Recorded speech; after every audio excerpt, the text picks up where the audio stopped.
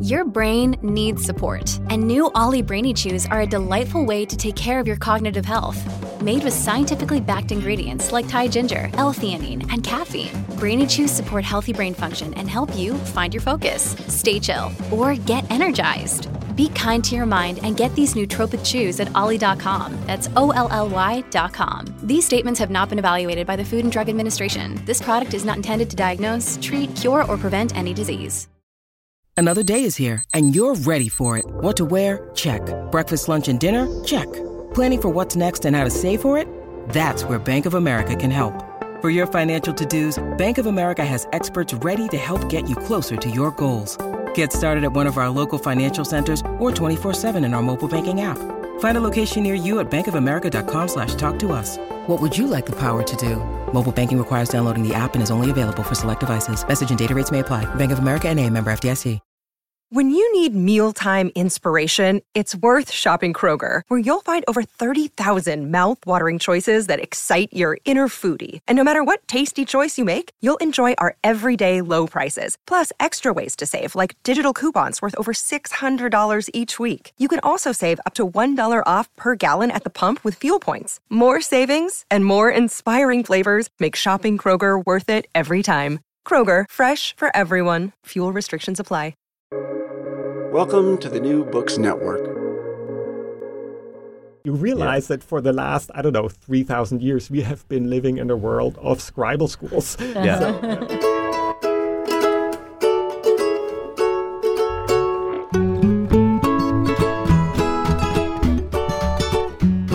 From Brandeis University, welcome to Recall This Book, a podcast that looks backward to see into the future. Our idea is to assemble scholars and writers from different disciplines to make sense of contemporary issues, problems, and events by looking at the books that shaped the world we inherited. Today, the hosts are Elizabeth Ferry. Hello, Elizabeth. Hi, John. Noted anthropologist Elizabeth Ferry. And me, John Plotz. Hello, me. And we are joined today by Martin Puchner. Hello, Martin. Thanks for having me. Great to have you. And you are, I will tell you, the Byron and Anita Wien Professor of English and Comparative Literature at Harvard University. You're the editor of the Norton Anthology of World Literature, the author, among many books, of The Written World, The Power of Stories to Shape People, History, and Civilization, published by Penguin in 2017. Okay, so welcome, Martin, to our miniature sound-insulated bar. Think of yourself as grabbing a tumbler of your favorite amber liquid, or maybe a carafe of your favorite amber liquid, and getting ready to banter, okay? I'm ready. You feel banter ready? You look banter absolutely. ready. You look like banter weight. Okay, so we're going to hear more about the specifics of your book, Martin, The Written World, in a few minutes. But I just want to start by noticing that this is, in effect, that what your book does is, in effect, a meta version of what our podcast tries to do. That is, we try to isolate single books and understand how they resonate with the present world. But you actually go whole hog and you put our entire modern culture, as it were, under the shadow of books. So you want to explore how the technology of writing developed over centuries and the ways that sometimes without our even noticing or acknowledging it, its basic assumptions shape us. So that's, you have meta us, and we appreciate that. So with the pleasant prospect of turning to hearing about your book shortly, Martin, we want to start today with Elizabeth talking about one of the oldest books out there. So Elizabeth, turning over to you. Okay. Nice to meta you. Yeah. I want to start by talking about one of the texts that Martin discusses in the earlier part of his book, which is the Epic of Gilgamesh. And I want to focus, this is my contribution for the week, a particular translation, or actually it's known as a new rendering in English verse by David Ferry. No relation. Just kidding. It's my dad. By my dad. It's the law of the father. That's right. In a second, I'm going to read you just a few lines from it. One of the things I really appreciated about the book, The Written World, is the sense that it conveys of literature and writing, and particular bundles of writing, as contributing to a kind of, transtemporal society of writing. You could talk about it. Maybe you could talk about it as a kind of fabric of writing. And I think that my father's work, and particularly Gilgamesh, has been a really good example of that. I sometimes sort of say to my father that he, in the same way in which you might find architectural salvage stores in kind of hipstery neighborhoods that have like all kinds of little features from houses and stuff, that his specialty is poetic salvage. And I have to say, I love this rendering of your father's. I find it very moving that it's your father who did it. And I would say it's, to my mind, it's much more than salvage. It's really complete renovation, renovation of the Epic of Gilgamesh, because it comes across in this version as such a readable, such a, in some sense, familiar sound because of the iambic pentameter. I think it's actually a great example of a complete renovation. That's great. I like the gut renovation idea. Yeah, and I think... Though I kind of want to put a footnote down to cut back to the question of sound, because one of the things I really like about what you do with the question of writing, Martin, is that you make us think twice about the possibility of sonic or acoustic preservation, because things can be preserved in writing that are like, it's like the non-oral side of the language that gets saved. So what it means to save the sound, which I'm not saying you can't save the sound. You definitely can. But it is interesting because I think about writing as going to the far end of language away from the sound. So, yeah. I wonder if meter would be an interesting sort of bridge for that, right? Because it's kind of encoded, sound is encoded into the question of meter. That's right, and I feel like there's a lot of Latin words that we know how to pronounce only because we have them in poems that tell us what the metrical rule was. Yeah, that's a good point. Okay, there's so much to connect there to what your book is about, Martin, but maybe we can just, pivot here and say, you've written this amazing book, which there's so many things about it I would love to talk about. I'd love to talk about the stages of writing that you describe, because you have a really subtle argument that you lay out right at the beginning of this book, which is enormously accessible, but also is arguing on a number of levels. And so you have this argument where you take us through the different stages that you see writing having gone through to bring us into the modern age. So I'd love to talk about that, but maybe there's also a direct connection to the Gilgamesh stuff that you'd want to...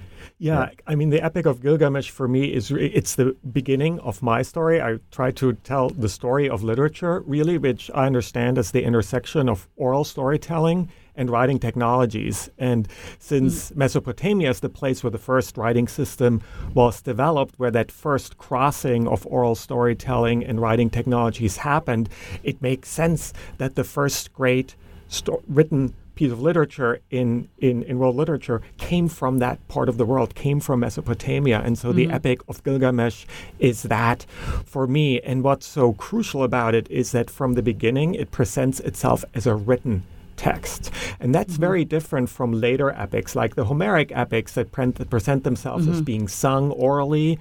The world of both Homeric epics is a world without writing, with one small exception. And so it's really a very oral world, even though it's much later. But this much earlier text, first epic, the Epic of Gilgamesh, really is very clear about being written down, that this is a world that invented writing, that that's a great achievement of this culture. And so really fully embraces writing in a way that's very exciting for me. I think you really get at that very inventively by kind of telling the parallel story of how the writing was decoded in the 19th century and how that sort of that's sort of it's a trope that we have read in kids' books and so on, but sort of the way in which you link it to these questions of the fundamentalness of the written word and of this as writing is really effective, I think. And that story of the rediscovery really speaks to one feature that's so important, namely that writing endures, that it starts a kind of sense of history where you can discover old texts and know that you in some way through writing can speak to the future. And that's very clear in one of the biggest fans of the Epic of Gilgamesh, the much later King Ashurbanipal, who finds these tablets and starts to read them and thinks of them, is so amazed by the fact that they are so ancient from before the flood, he says. And then he also imagines that they will endure into the future, and they did, although they almost disappeared. They were discovered really by accident in the 19th century and deciphered. So it's a very atypical example in some sense that a piece of literature that was so important disappeared for 2,000 years and then reappeared. And Mart, in that context, what's the significance of the fact that we have Gilgamesh in these two entirely different languages? That some of the stories are preserved in one language group and then others in a later language. Like, do we imagine that as telling a story about how dead languages can keep procreating even, back in the early days? Exactly. And the fact that the whole concept of a dead language was really a kind of inadvertent byproduct of writing. There were no dead languages before writing, because if a language died, it died. It was no longer there to be called dead, right? Yeah. Exactly. But what's interesting about the writing system, cuneiform writing, is that because it wasn't phonetic, it could be used for different languages. And that's what happened. So there are these early Sumerian songs, the earliest layer of the Epic of Gilgamesh, and then the later Akkadian ones. But they all used the same writing system. Yeah.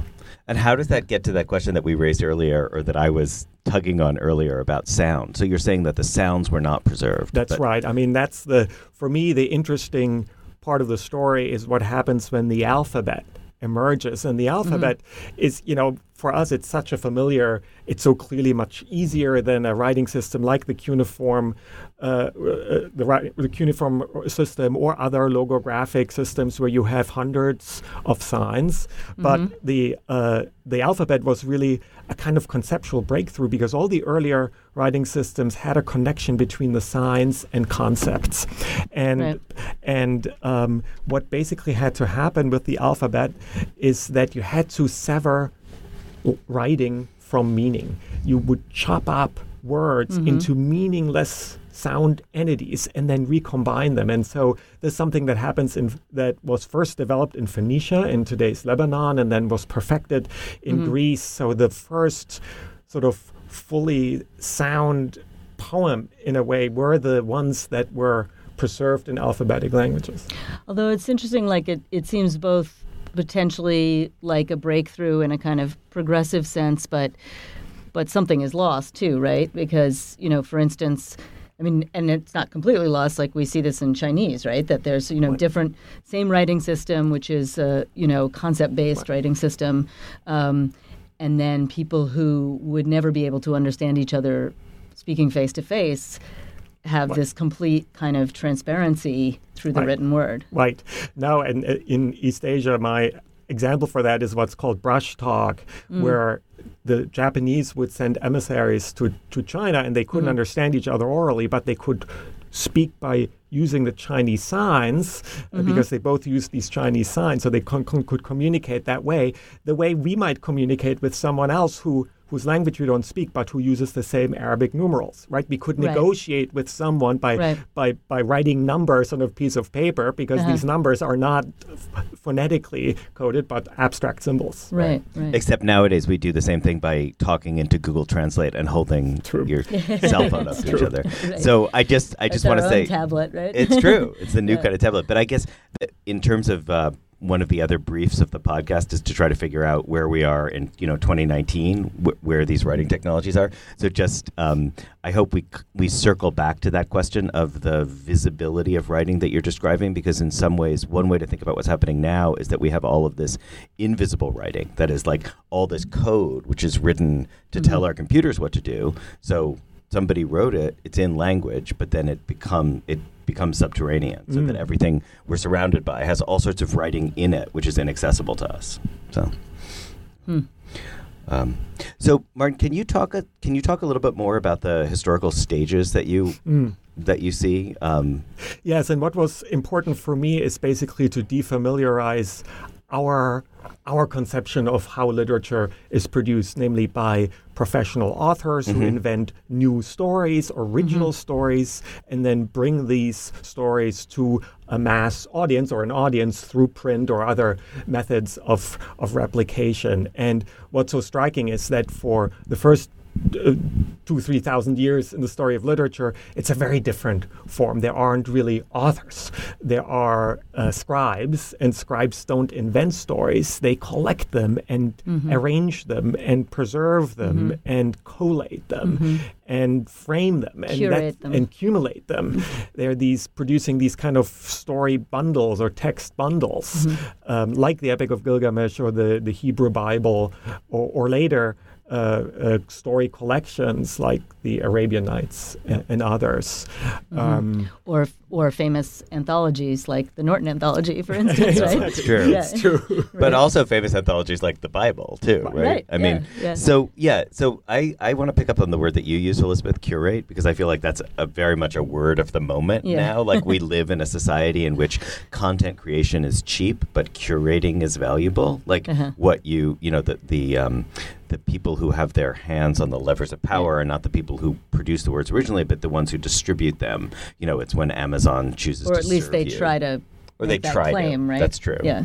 I think that's an ongoing struggle. It's an ongoing struggle. That's true. So, can you talk more about that? Do you think of those scribes as doing an act of conscious curation? Because it seems to me when you bundle, it could be bundling because it's a job, you're aggregating, or it could be bundling where you're really making meaning from the way that you bundle stories together. Oh, I definitely think, that was their main job, I would say, to make meaning through selection and combination and framing and presentation.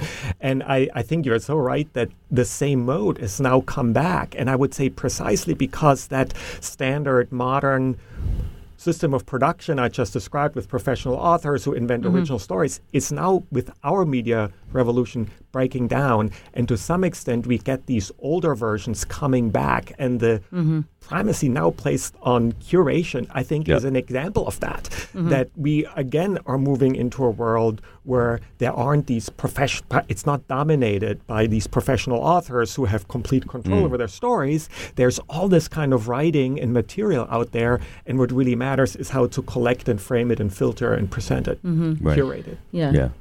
Although I would again maybe feel like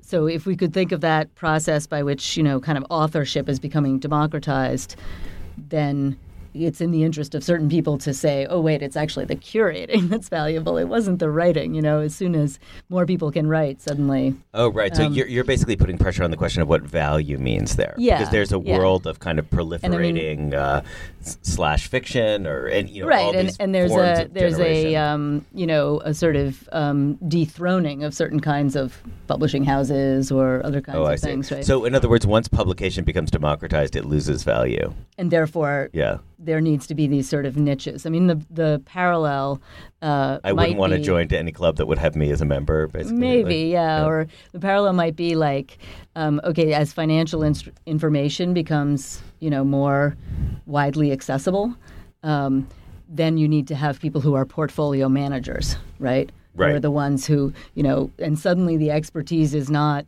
understanding a particular company. It's, no, we have to understand how these things go together, which is a form of curation. Right. Though, Martin, in terms of the work you did about the scribes, do you get a sense of the scribe as existing in a kind of elevated social status? Like, are they? Is that a priest class? Yeah. It's not necessarily priests, but sometimes they are, but definitely elevated. It was wonderful for me to read some of these earliest fragments from scribal schools, where you get, we're talking about 3,000 years ago. You get students complaining about their teachers, saying, oh, my teacher was too hard on me, my teacher beat me, my teacher, is a taskmaster. And you also have, and I think we as teachers can sympathize with that, fragments from teachers saying, this generation of students is not taking things as seriously as we used to. So-and-sos. Exactly. And so you get, you realize that for the last, 3,000 years, we have been living in a world of scribal schools. That's why So then the next stage in your argument, and forgive me, Martin, if I butcher it, but you are interested in this sort of great teacher moment.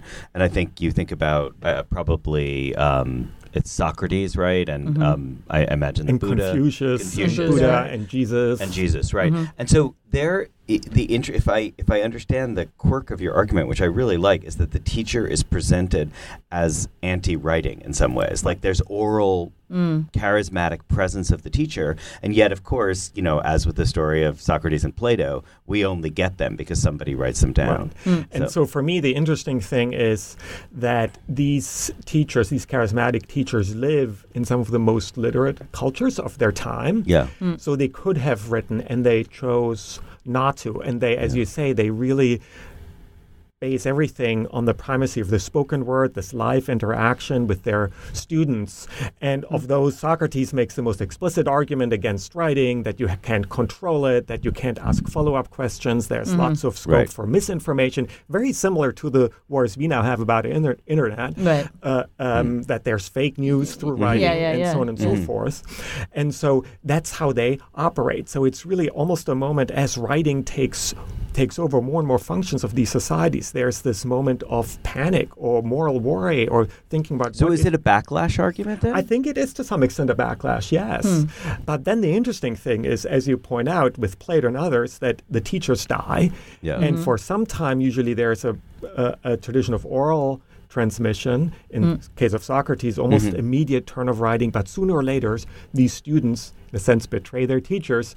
They use writing even though their teachers had not. And then the students write down their master's words. So the interesting thing, though, is that these texts these students produce are very different from these older scribal texts, because I think these students try to preserve some of that live interaction. In a sense, some of that rejection of writing in these texts. So they produce, like Plato, dramatic dialogues. They show the back and forth between teacher and students. They describe these situations in a way, they almost as if they channeled that resistance. Or sermons. They write down sermons. Exactly. Right. But also in the case of Jesus, there are lots of conversations, dialogues with followers. So to me, it's almost as if they channel that resistance, that panic, that skepticism, this Luddite attitude towards writing back into writing and produce these very vivid, anecdotal, dramatic, dialogic texts. So then what do you make of the kind of overt intertextuality of the New Testament with the Old Testament, the way in which the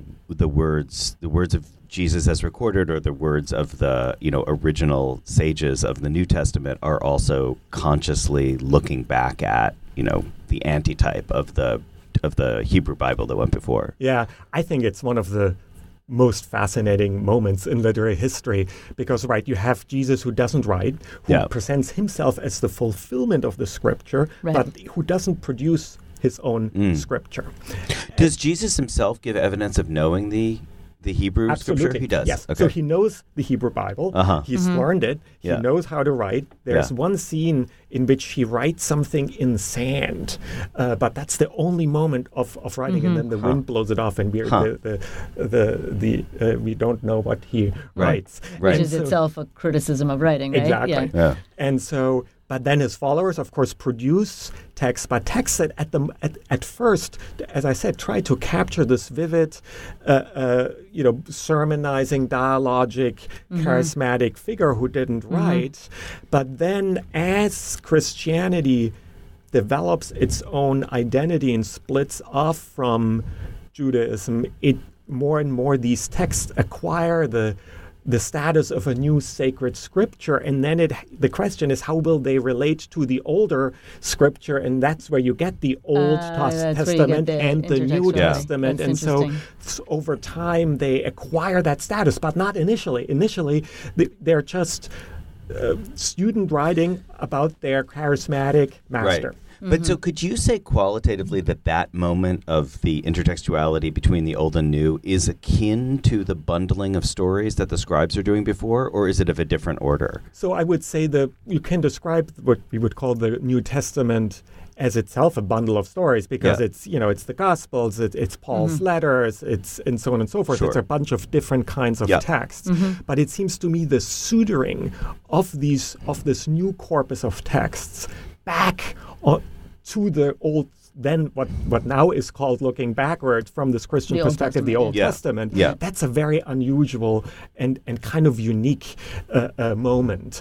You don't have that with the texts of the other master teachers. You don't have Buddhist texts trying to reconnect themselves to their Vedas, for example. You have it to some extent maybe in the Confucian traditions, because there you have students of Confucius writing down his texts. But then, interestingly, Confucius, because he becomes so important, is retroactively seen as the editor of one of the first fundamental texts of the Chinese literary tradition, the classic of song, even though he didn't write them and he didn't edit them, but stories circulate that he is the editor, and so that's why we call them Confucian classics. So maybe that is something to some extent similar That's to what really we have interesting. with the New Testament and the Old Testament. Yeah. So I kind of want to pivot at this point to say that, you end your book, Martin, by saying that a second revolution in the written world is upon us. And I'd love to make that the occasion for like the final section of this podcast, in which we think about what it means for that new revolution to come. I mean, you already heard my point about computer code as a form of writing, but I think there's a lot of ways that we could think about this new electronic age we're in. So can I yield the floor to you on that question? Yeah. Definitely. And I basically, the motivation for my book was the experience we are living through, that we live through this fundamental revolution in writing technologies, and we feel that it has profound impacts. And I wanted to, in a sense, to get some orientation, some guidance from the past. What were earlier moments when similar revolutions happened? Of course, with print, but also with paper, and smaller revolutions along the way. So that's very much was the motivation, sort of the prehistory of that. And what was interesting for me is that I see now some of the older modes of writing and the organization of the written world coming back. We just spoke about the return of editing or of curating. Powerful curators. Exactly. Yeah. But there are others too. I mean, we started this podcast with the Epic of Gilgamesh, which is written on these clay tablets. Tablets went out of fashion, were replaced by scrolls and the Roman invention of the codex, which we know by the book.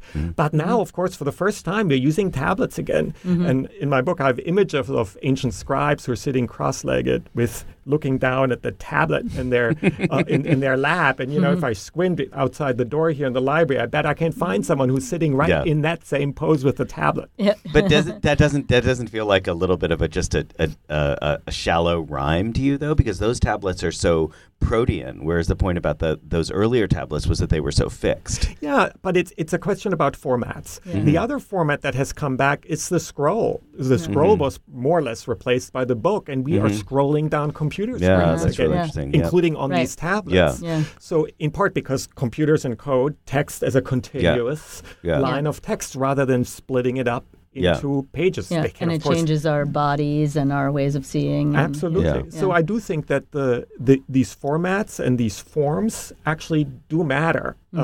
This is not to say that there's a lot that's new, but I've been struck by the fact that just the way our bodies relate to reading devices and forms, that there's something from the deep history of writing that's suddenly come back. So now I'm just remembering dimly from college hearing a lecture by Peter Stalybras in which he was saying that the invention of the codex, the book with the spine, was a revolution in discontinuous access. That the point is that the scroll gives you... the page. Yeah, right. So, no, not that you have to turn the page, that you can go anywhere, so that you get people jumping back and forth. I see. That the index basically evolves at the same time that the book does. So... but by that logic, it seems like the electronic writing we have is like intensification of that discontinuous access. I mean, I hear what you're saying about scrolling, but the thing to me about the searchable index. the searchability of the way that the hyperlinked logic of reading on a screen is that you're continuously able to just jump to some other place in the text. I think it's both. I mean, I've certainly had the experience of having to, needing to jump forward on a computer and having to scroll through, especially in some cases where you have to, where it simulates books and maybe it's the computer's a little slow and you have to think, oh my God, I wish I could just take the physical book and flip forward. And That's you true. can't do it. Although, of course, with the index, you have searchability. Yeah. But, I mean, I'm just thinking of Control F. I mean, Control F for me is like, that's a habitual movement. It's like, I want to find the That's next your time. move. Yeah. Like, tell me the next time the word papyrus shows up in this text. Right. So, definitely. Yeah. It's both those things. Yeah, so this is the moment, I think, in the podcast when we switch to what we call recallable books. So we basically ask you, each of us is going to say a book, given the nature of this conversation, a book that we think would be, the kind of thing that somebody who enjoyed this podcast might want to go off and read. Mm-hmm. So Martin, as our guest, can I offer you first shot? Well, in the spirit of this conversation, I'm not going to recommend a book, because a book, John, is from the past age of literature. We've now entered an age with fan fiction. I know. Where that was so 2018 of me. I'm sorry. Where everyone is an author. So I'm going to recommend a website, Wattpad. Wattpad is a Canadian website. It's now in every country except China. Uh-huh. And it started as a fan fiction site and is primarily used originally by teenagers, often female teenagers, or people who pretend to be teenagers. and it started as a fan fiction site, but it's grown and exploded into a storytelling universe. And there are all kinds of stories that are being written by users, by readers, by people who don't necessarily think of themselves as authors in the Gutenberg sense, and who generate stories. And I'm amazed how widespread it is. I was talking about it in a graduate seminar a few weeks ago, and one of the students said, "Oh yeah, my mother has 2 novels on Wattpad." Oh, wow. And so it's really, and now some of these, because this website has grown so much, it has so many users, that the top stories get big book deals, they get Netflix tie-ins. It's become huge. And the website, what's fascinating to me is that the website, people running the website, they have unbelievable data about storytelling and different kinds of stories and the way readers interact with stories. So I think it both registers how storytelling and who produces stories and how we use them and interact with them and how we distribute them and circulate them changes. But I think it will also, the analytics of it will actually tell us a lot about storytelling in the future. So you can post in any language? It's in many languages. Yeah. It is, yeah. And are they translated? Do people read things in other languages, or do you just stick to your own language community? That's a good question. I'm not sure about translation. Yeah, I'm not sure how that works. That is fascinating. Okay. Elizabeth? So I'm also going to go in the fan fiction route, and I'll also not suggest a book, but it's a particular fan fiction story which is called No Reservations, Narnia, which is the Anthony Bourdain, an imagined Anthony Bourdain episode in Narnia, which kind of brings together both this... Do they eat wood shrew? No, but they do dine with werewolves, because they have he's sort of having all these ceremonial dinners, and they're super bland and starchy, and then finally he meets a werewolf who takes him to the, because there's always, in Anthony Bourdain, there's always the moment, the dark towards the wild, right? So, but, so that's sort of both an example of this collectivity that we're describing, and also the creation of a world and how it might get literarily inhabited. Okay, so this is great. So you guys have backed me into the opposite corner. So I was going to recommend, and I still recommend, it's a great book, a book by Dennis Tenon called Plain Text, The Poetics of Computation, which is basically a book about thinking about computer code as a form of writing. But given this world of Wattpad and the proliferation of these stories belonging to us all, I'm going to endorse the opposite, which is something I heard about on a podcast recently, something called the Brautigan Library. Do you guys know this? As in Richard Brautigan? As in Richard Brautigan. So Richard Brautigan, in one of his novels, came up with the idea of a library in which people deposited single, unique books that were not meant to be published and reproduced. They were just meant to sit in that library. So in other words, you bring the object itself and it sits in a room, and that then becomes the library. So it's like library as site of anti-publication. So you go for you go to a room in which the only thing you know about these books is that they only exist in this space. So you guys both look intensely skeptical, but it's a different way of thinking about writing. I think it's it's like singling out the one place in the world that this writing exists. Yeah. So, I mean, in a sense, maybe you can actually think of it as a curation. It's a curation experiment, right? Here's a question: would it be? But not curation is promulgation. curation as Right, containment. Right. Would it achieve would the Brautigan Library achieve its goal even better if there were no readers? Say more. You mean Well, because if it were just going down a black hole? Well, if we're continuing on this kind of salvage it's idea, like enter or the sort of- singularity. Yeah. Sort of, right? Yeah. Like if you Well, if that would the be idea, the potlatch version where you brought it and burned it.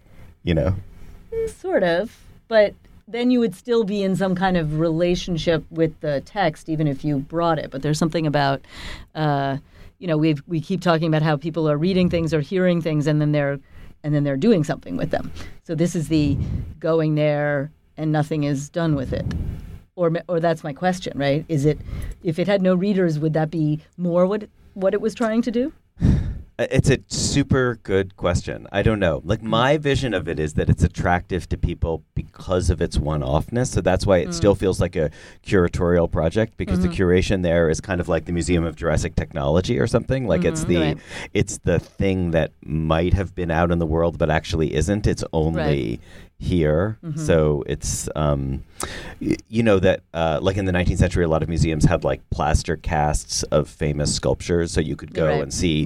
So this would be the antithesis of that. Right. But yeah,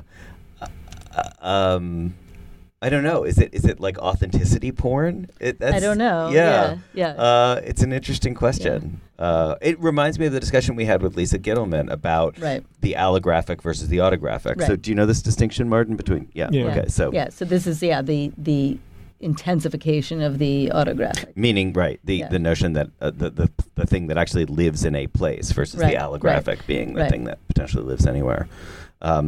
Okay, well, I'll continue to battle for the Brautigan. But, I'm not against it. I'm just... You just think it could be flushed down a toilet and it would still be a Brautigan library. I'm against it. It's precious. Yeah. Is it? Yeah, a little bit. Yeah. I'm not sure I'm against it. No, I think you're allowed to be against it. Come on, make a stand. Mark. Yeah. I did. Yeah. And I took it back. Well, right. it sort of depends what you mean by the word precious, right? So Well, that's true. I kind of agree it is precious, but Gollum had a point. My precious. Okay. And we great. end there. Yeah, it's a good. Yes. Unless you guys want to do Gollum imitations too, we could. Well, we did do the one with the Beckett at the end, so we could all do Precious. I'll do my precious. Yeah. Okay. All right. 1, 2, 3. Precious. Oh, I like that. It sounds like a musical. Okay, so recall this book is the brainchild of John Plotz and Elizabeth Ferry. It's affiliated with Public Books and is recorded and edited in the Media Lab of the Brandeis Library. Our music comes from a song by Eric Chaslow and Barbara Cassidy, Fly Away, I think a very beautiful song. Sound editing is by Anil Tripathi in the Anthropology Department, and production assistance, including website design and social media, is done by Matthew Schratz from English. We always want to hear from you with your comments, criticisms, or suggestions for future episodes. You can email us directly or connect us via social media and our website, recallthisbook.org.